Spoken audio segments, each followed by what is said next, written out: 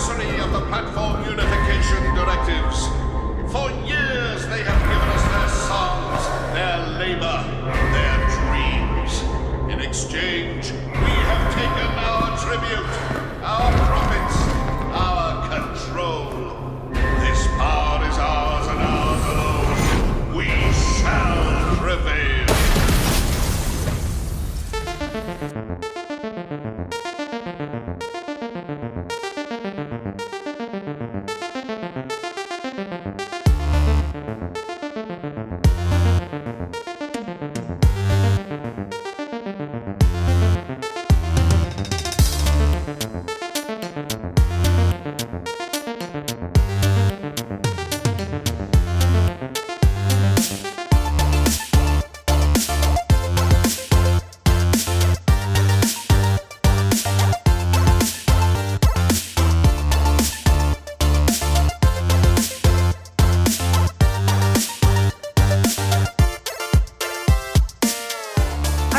Welcome back to Furry Dashi Pod. I am Lauren. I'm here with my co-host, Nicholas. Yeah, I'm here. I'm here, I guess. Yeah, and today we wanted to talk about what is a game, why that's a bad question, and the Apple lawsuit, aka the Epic Apple lawsuit. We said that in an off take, and I'm gonna keep running with it. You're sticking with the Apple thing. I'm gonna stick with the Apple thing. It's perfect because our bits always work. Bits always work. No, so the Apple lawsuit is a huge. It's not a huge problem. It's just a very interesting problem on both sides.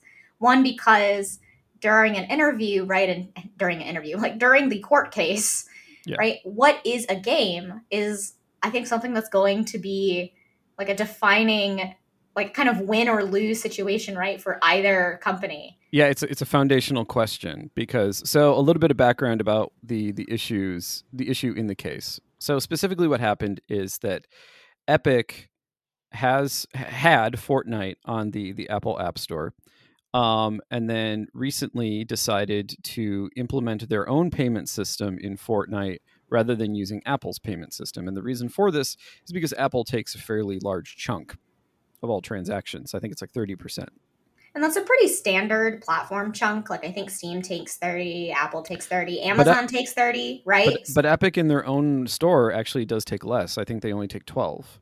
And that was one of the sort of selling points that Epic used for to try and get a lot of developers and publishers to move over to their platform as opposed to Steam, because, Steam is sort of a kind of a behemoth now.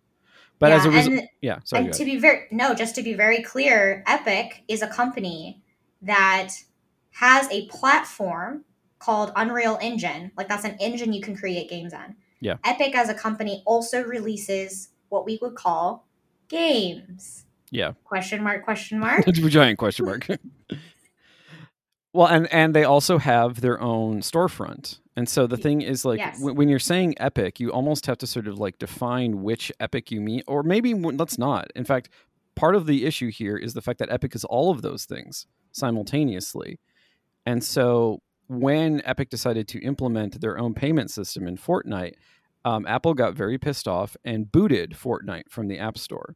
And then that is the basis for the lawsuit. It's like, does Epic have a right to be on Apple's platform using its own payment system? But in the course of all of this, Epic specifically has been trying to argue that Fortnite is not a game. The literal terminology that they used is a metaverse, which they also didn't define. So this is going to be a recurring problem. There are going to be a lot of terms that will be used that are not defined. And it'll be in this podcast episode, and we apologize, but it's because they made up these words, just like Shakespeare did.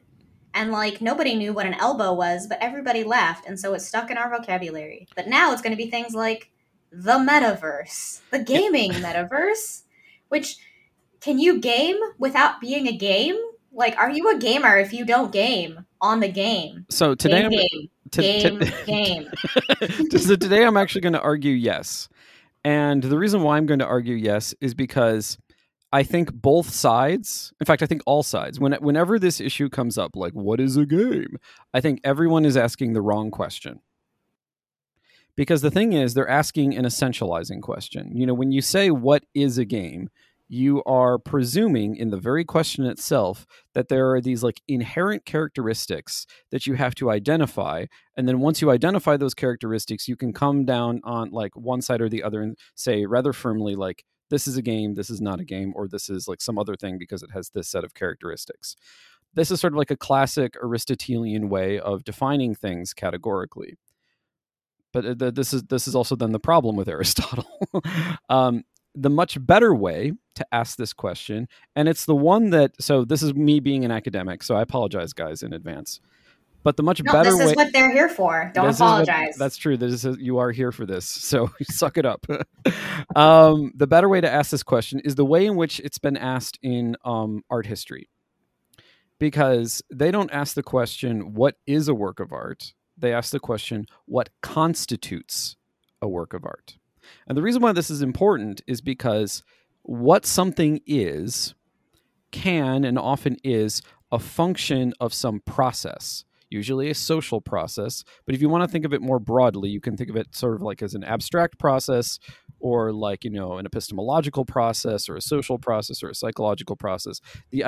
But the point is that it's not about the characteristics that adhere in some like thing in the world, but rather like how the world itself structures that thing and makes it be something within it. And there are a lot of different approaches to this. Like there are Marxist approaches to this, there are psychoanalytic approaches to this. But in sort of art history, there is this concept known as art worlds. And so then the idea is that sort of like the world of art, and that includes like institutions, it includes artists, it includes museums, it includes all sorts of things, that together these things constitute the work of art. In other words, the work of art is not an object within it, but rather that whole like world system has a like not even necessarily predetermined, but a kind of like consensual mode of understanding. And it is through that consensual mode of understanding that things are constituted as they are. And so you can apply this logic as well to video games. So then when the question comes up, like what constitutes a video game? Well, a lot of things constitute a video game. Players constitute what a video game is. The industry, like publishers and developers, constitute what a video game is. The marketplace in which video games are sold constitutes what a video game is. Because one of the things that sort of came up in the reportage on the trial is that, like, despite all of the arguments that Apple and Epic were having about whether, say, like Roblox is a game, if you go to the App Store, Roblox is labeled as a game. And so like that carries some weight. Even though it's just a label, it carries weight precisely because if I have, my iPhone or my iPad and I go to the App Store and I look for games, Roblox will come up within games.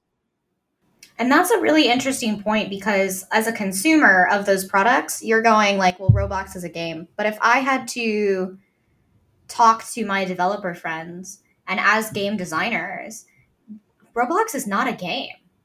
Like, it is a platform. And for us as practical, like, people of the craft, we can recognize that while you can interact with Roblox, or while we'll say you'll play in Roblox, it's the same as to us as saying you play on the playground. The playground is not a game. There are games inside of the playground, like hopscotch or, I don't know, getting caught up in that little, like, web triangle thing, right? That like obstacle coursey thing. There's swings, like there are games to play, but that doesn't mean that Roblox is a game, more that it facilitates that. But also in my development community, we are calling it not a game because we want other people in the industry to recognize Roblox as a creation platform. Yeah. And so we are constituting our own biases that we have seen other people have biased against Roblox as a creation tool, but that's by then calling it not a game because they're like, oh, Roblox is just a game. No, it is not a game. It is a viable platform. And then that, right, in our AAA, right, biases, just to give you the AAA bias side of this now, is that we go, oh, well, now that elevates it, right, to this sort of platformy, accessible, right, tool. Yeah. And then a tool, right, like a hammer is not a game. Sure, you could like throw a hammer and like see how far it goes, and then that becomes a game, right? But like, would you call a hammer, like the object, right, a game? See, here's the thing, is that those things are not mutually exclusive. And I think that's part of the problem, is that like it's easy to slip into categorical thinking. It's easy to say that something is a platform, therefore it is not a game. However, it is perfectly reasonable to say that something can have platform-like functions and game-like functions at the same time. And I mean, in many ways, Lauren, you already pointed this out, because you even said, like, you know, I, in my AAA headspace, like, constitute it in this particular way. And that's perfectly valid. That's not a bias at all, because what you're doing is you're actually acknowledging the fact that, like, you and your cohort and the people you work with, you have a consensual understanding of a particular thing in a particular time in a particular way. However, if you take that same thing and you put it in a different time, you put it in a different group of people, it might be constituted differently. In the same way that, like, let's say you have, you know, a painting. You know, a painting in the art world, which is to say, like, you know, galleries and museums and so forth, like, it is constituted as a work of art precisely because there is a consensual understanding of it as a work of art. And the way it will be understood, the way it will be read, as we say in the academy, is as an aesthetic object. However, it's entirely possible that you could take the same painting, strip off its canvas, and use its canvas as a sail. You could use it as a sled. You could take the whole painting and you could use it as a sled. You could take a picture of it and sell it on Twitter as an NFT. Exactly. So that's the thing. But in fact, the NFT thing is really important, because that shows that, like, the context has reconstituted what it was and what it is. That happens to be ridiculous, but it still has reconstituted it. And so to say, like, sorry, go ahead. The NFT thing is really important for me, because I think that recontextualizing art in the art space is very easy for people to understand. But recontextualizing what a game is, if you said, like, you could buy an empty cartridge and then sell that as the game, and it would still be a game to you because it had, like, a brand logo or it had, like, an item on it, or you can't play it, but you can emulate that game. Yeah. Right? In, like, an emulated space. Is it still the same game if it's been remastered? Is it still the same game if you're emulating it and you're not playing it on the original console? Like, those are the types of things that I would love to talk about when we look at games. Well, you are starting in this area. Yeah, well, you are starting to ask a slightly different question, which is a question of identity, which is sameness, as opposed to a question of, like, essence.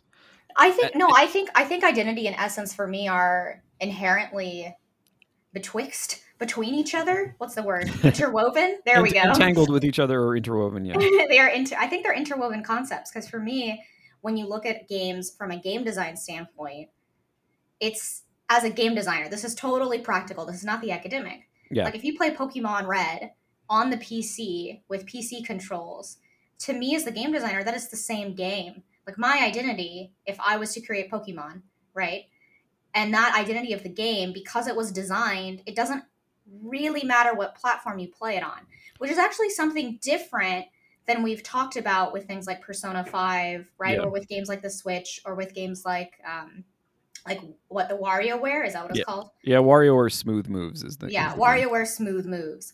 This also goes contrary, okay, to, like, Dance Dance Revolution, Pump It Up, like Taiko no Tatsujin. Like, all of the arcade games would be like, Lauren, that's absolutely incorrect. But what I'm recognizing now is that in the past, it really did matter what console something was on in order for you to play it. I don't want to say correctly, but I will say as intended, right? With the authorial intent. But now what I'm finding, especially in more modern AAA environments, is that we are not designing something for the Switch. We are designing something for the Switch, Mac, PC, Steam, like PS5s. Like, we're designing for everything. And honestly, with that identity crisis, the essence of our game means you should play it on any console. Yeah. So this brings us back to a point that we made about WarioWare Smooth Moves, which is that there has historically been a time, and Nintendo does still do this, where they have conceptualized video games as toys. But that didn't necessarily negate their gameness. It was more that, like, it was an additional way in which to constitute the game. In other words, instead of falling into easy patterns and being like, oh, well, everyone is doing this on console and we'll just do this, but we'll have our own branded characters. What Nintendo was doing, particularly with the Wii and the Wii U, was actually trying to reconceptualize and sort of broaden like the headspace in which game as a concept can exist. And they were doing that primarily through their hardware. And then, or not just their hardware, but the way in which hardware and software were sort of like interacting with each other. And that's really sort of a testament to the success of the Wii. It's also gone badly before as well. But also like think about in more like modern terms, like Nintendo has been on the forefront of like Nintendo Labo, which was the mega cardboard box stuff with like your Nintendo. Yeah, my daughter has all that stuff. Yeah, see, right? And it was like the Legos, but for games. Like, there were heavy scare quotes there. Hold on. Go ahead. One more point, though, is that additionally, when you look at things like Mario Maker, right? Yeah. Nintendo also did it from the software front to not make Mario a game that was strictly a platformer, right? Because they've taken the platformer genre and for Mario at least and just kind of expanded it completely into like this open world Mario World Odyssey. I think it was like an open world platformer. But also but also with those titles, like the Mario titles particularly, that really shows what we're talking about in games when we talk about the playground metaphor. Yeah. Like Nintendo they went from consoles are the playground, right? So the hardware is our playground, to the software is our playground, right? Which means that, hey, we give you this package product, if you will, and now make your things inside of the playground, make your own games. And if we bring this back to the Apple lawsuit, that's kind of what Epic is trying to say that this, I was about to call it a game, whatever, that their product, Fortnite, actually is. Yeah. Well, the thing is, it's almost, I don't know why, honestly, so I read the testimony from this entire day. And the thing is, like, I don't understand why they were insistent on this term metaverse. Like, they could have just said it was a platform. Platform is like an established concept within the games industry. It's something that like, a game designer would have been very comfortable with explaining, the difference between sort of like, platform versus a game. Because like that's a well-tested concept and other like game designers would have recognized it and been able to understand. But for whatever reason, Epic decided, and their lawyers, I guess, decided to go with this strategy to sort of like invent an entirely new concept or at least an ill-defined one. And it really does show in both the direct and the cross-examination because, like I said, it just comes off as really hilarious because in other words, I think, okay, I'm just going to come right out and say it. What they needed to do is they needed to be in like a 101 class with me. Like or even just somebody, or even just somebody like me. Like they needed to go back to like brass tacks and look at things from the very beginning because they're trying to put out like high level concepts without any sense of what the actual like intellectual or at least like sociological grounding for that is.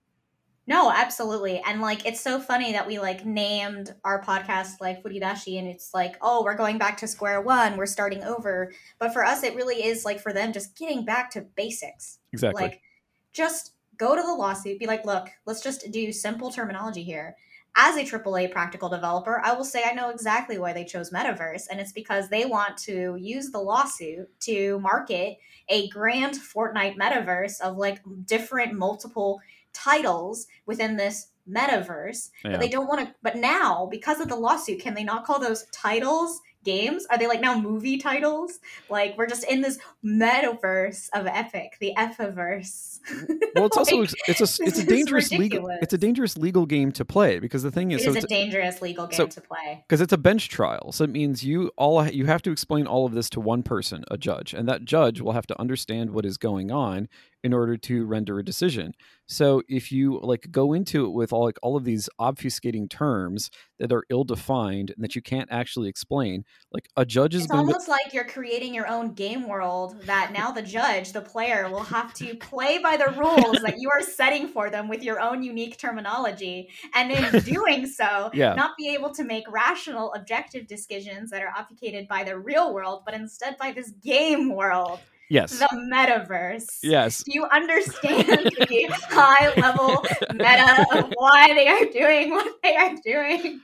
Okay, but can I return to something that you mentioned offhand, because I think it's a really productive avenue of discussion, and that's the Labo for the Switch and that whole cardboard absolutely. system. Let's talk about the Labo. And the reason why is because it sort of fits into that argument that or at least that I've been in the past about sort of like the toyness of games, or at least Nintendo games, because the way in which you sort of build the various cardboard things is designed to sort of use the Switch controllers in very unusual and oftentimes bizarre ways. Like there's one that's a piano, there's one that's like a little like robot, there's one that's a fishing pole.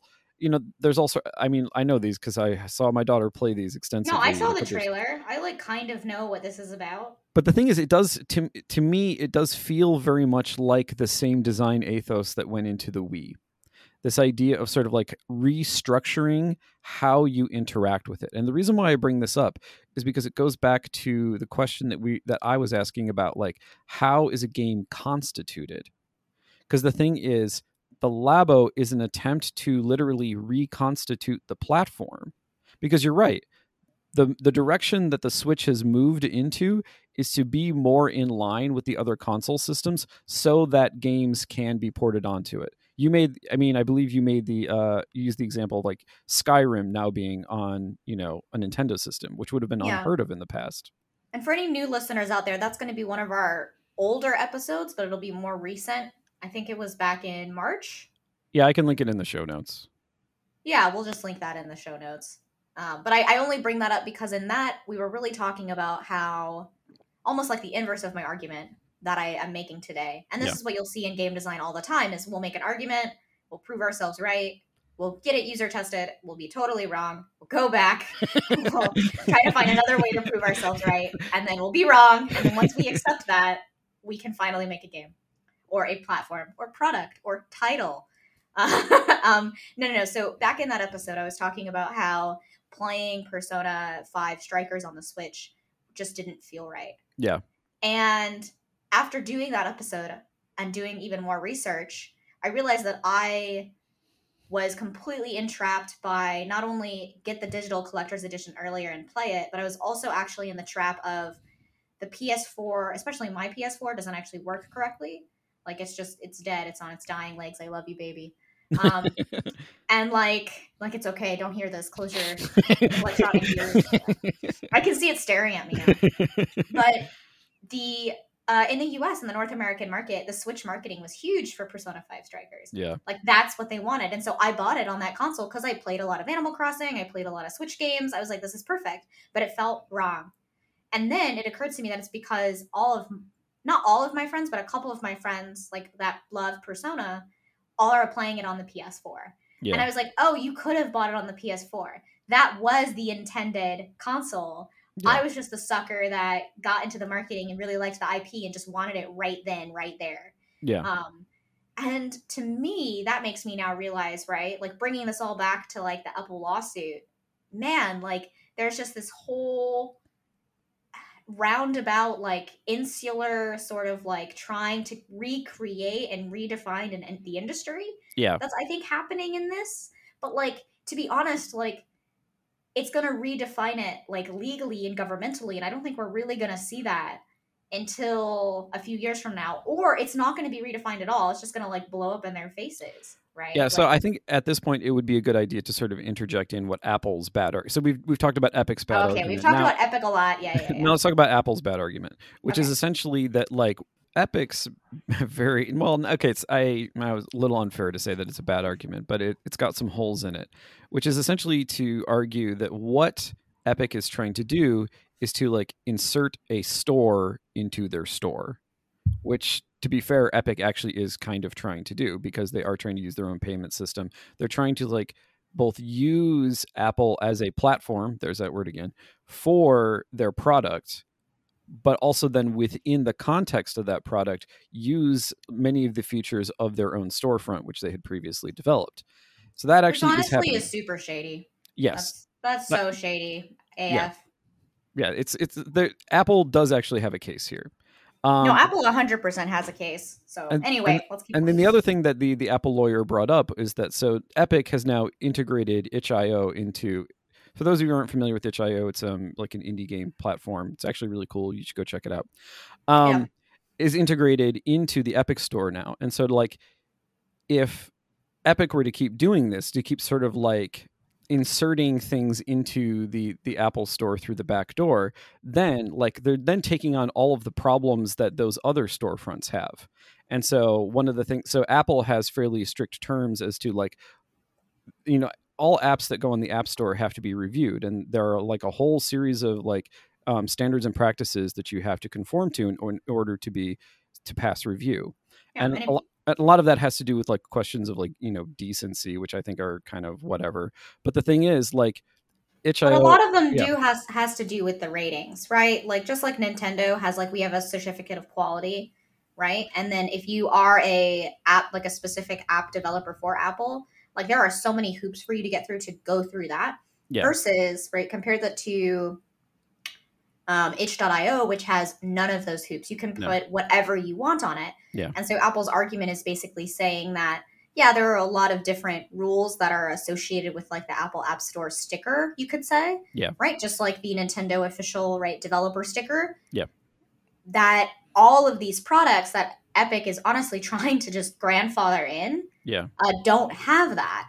And so from a consumer standpoint, Apple is saying our consumers are basically being wool over eyes, stuff like that. Well, it's, I mean, here's the ultimate problem I have is that I have a bit of a let them fight attitude towards all of this because I don't want either of them to win, really. They're both bad in their own ways. But the virtue of Apple's case is that like they're saying like we have these standards. You know what these standards are when you submit things to the App Store. So like willfully trying to find a way to bypass them is literally against our like licensing agreement.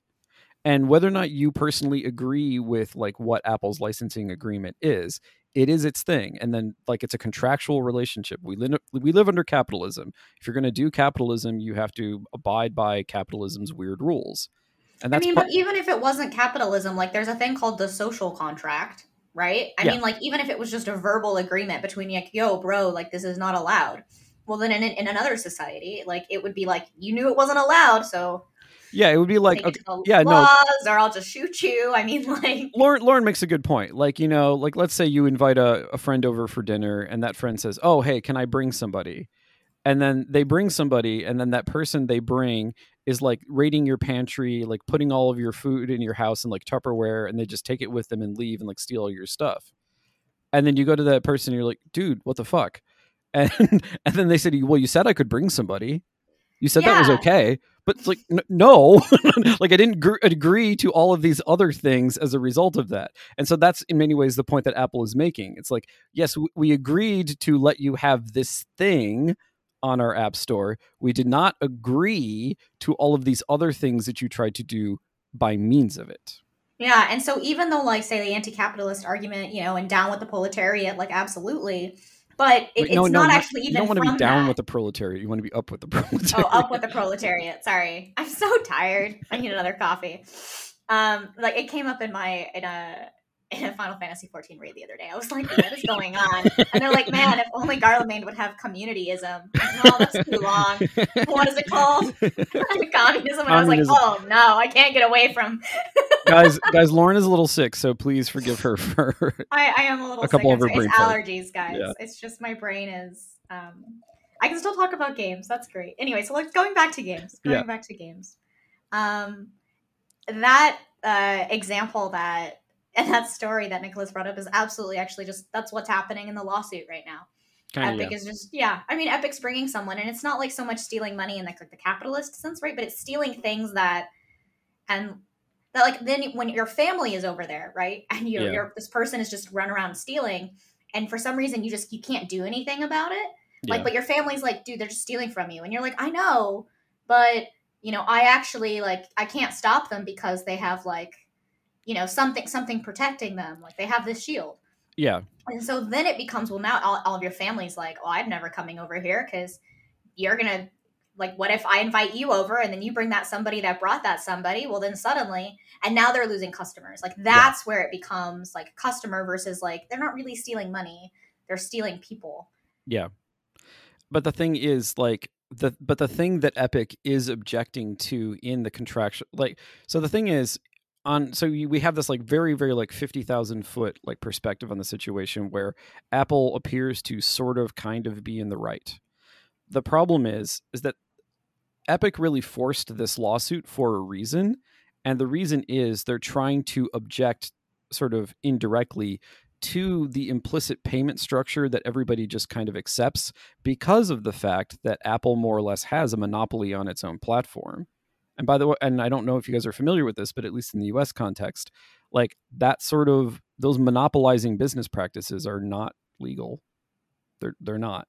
But in the games industry and in sort of like software, especially when it comes to sort of like more recent storefronts like the Apple Store or Steam, they're not perfect monopolies, but they definitely have monopoly-like qualities to them. And I actually think that it is a good thing that you have admittedly not terribly virtuous companies that are actually trying to undermine or at least fight back against that. Yeah. So, for example, in the AAA space, what happened recently, what game, I forget what game it was, but one game that was really well reviewed and really looked forward to was actually an Epic Store exclusive. And the internet community raged because it's not on the one platform everybody has, Steam. Yeah. Why do you have to make me go to another store? But, I mean, Epic, helped fund their development. Like, that's huge, right? Yeah. And if it was a Xbox exclusive or a PlayStation exclusive, like, why would there have been rage? No. In fact, there would have been hurrah, right? Like, thank you for only being on the PlayStation. Oh, us Sony elitists. And I think that, like, by the way, Nicholas, buy a PlayStation. No. And I think that that's what's really been, I think, most interesting about this, because when you look at it from the old standard of, well, on Xbox or on PS4 or on, like, Sega, on Dreamcast, right? Like, even all those old things, everyone basically has a personal computer, and it could be a Mac, it could be his PC, right? Even 10 years ago, getting games on the Mac was almost non-existent. Very difficult, yeah. Right? It was very difficult. And one of the few platforms that allowed games to be on Mac was Steam. Yeah. And so in that way, Steam was able to kind of carve that niche market on Mac, which I think has increased its, you could say, like, as a distribution platform, because it was able to be on both types of computers. But also with the phone, everyone has a phone, and everyone has like a phone, like an app store on the phone, right? And it all kind of goes through Android, which is Google, or Apple, right? The App Store. Yeah. Which coined app, right? Hooray. Thank you, Apple. Apple. No. That is incorrect. I know. I was like, please call me out right now. But I think, no, and that's what people will think, right? That's why I said it. Because people will think, oh, well, Apple, app is short for application. Obviously, Apple invented this. Apple-fication. But no, obviously they didn't do that. Like, Apple did not coin this, okay? Apps were around before this, but people don't, especially like in the younger generation, or just maybe people in general, right? You don't know that if you're not in the industry. Yeah. And so I think what's really important about this trial, and also about the way we present this, is it's really in this day and age right now, where people like Epic do actually have a case about Apple's monopoly. Yes. Right? Just like they would have a case against Steam's monopoly. Yeah. And other gaming platforms like itch.io. Yeah. While it's not a monopoly on, say, like the distribution of games in the way that Steam is, because Steam actually takes a cut. Yeah. Right? itch.io is just a free platform. Yes. So that is excluded from this, which is why it doesn't have any of the regulations that things like Steam or like Apple do. And this is incredibly important to realize, because Epic does have a right to what they're saying, even though their arguments are kind of crazy. Yeah. Or a little all over the place. Apple also has a right to what they're saying, because Epic is kind of skirting the law and the legal agreement that they signed by being on there. But is it fair to say that there should only be one app store on the iPhone? And or say trade that with the Play Store or your Android device. I don't know what it's called on Android. The Google Play Store. Because I have an Android device. And the thing is, so to wrap this all up and bring it back, this is precisely what you just said is exactly why you should be asking the constitute question, not the is question, because the way in which Apple's store, their storefront, their system is structured constitutes what an application can be on that platform through an elaborate legal apparatus known as, like, our tort system, as far as our civil code. In a similar way, the Epic Store does exactly the same thing. It has different rules, but it tries to constitute what can be on their platform, what can be in their games in a similar way. It's just as true of itch.io. itch.io just happens to have fewer rules or almost no rules. But the rule is still no rule, and you still have to agree to a privacy policy. Yeah, exactly. You check your boxes that you don't read, right? Yeah. So there is still something there. And so that's the thing, is that so all of these things, and I really love the fact that you pointed to the, like, what is going on now? What is happening right now? Because the thing is, when you ask is questions, you tend to ask these sort of like atemporal, like abstracted, it could happen anytime, any place, anywhere. But all of the things that Lauren pointed to are saying, like, there are ongoing developments, and those ongoing developments will determine both what games are, but also what they can be, what they will be in an ongoing process. And so with that, I think that's the first episode for this week. For those of you who are signed up to our Patreon, you will have access to the follow-up episode in which we will get more in depth into these conversations. Lauren, is there anything you'd like to leave our great listeners with before going? Well, thank you so much for summing that up. I really think that was a good way to end it. I just want to make sure that if you guys don't follow us on our Patreon yet, absolutely please start. We know we're just starting out, but there's going to be a lot of really cool discussions on there, and they can't happen if there's no one to discuss with. So if you're not committed to that yet, please yell at us on Twitter at twitter.tpod, and we'll see you on the net.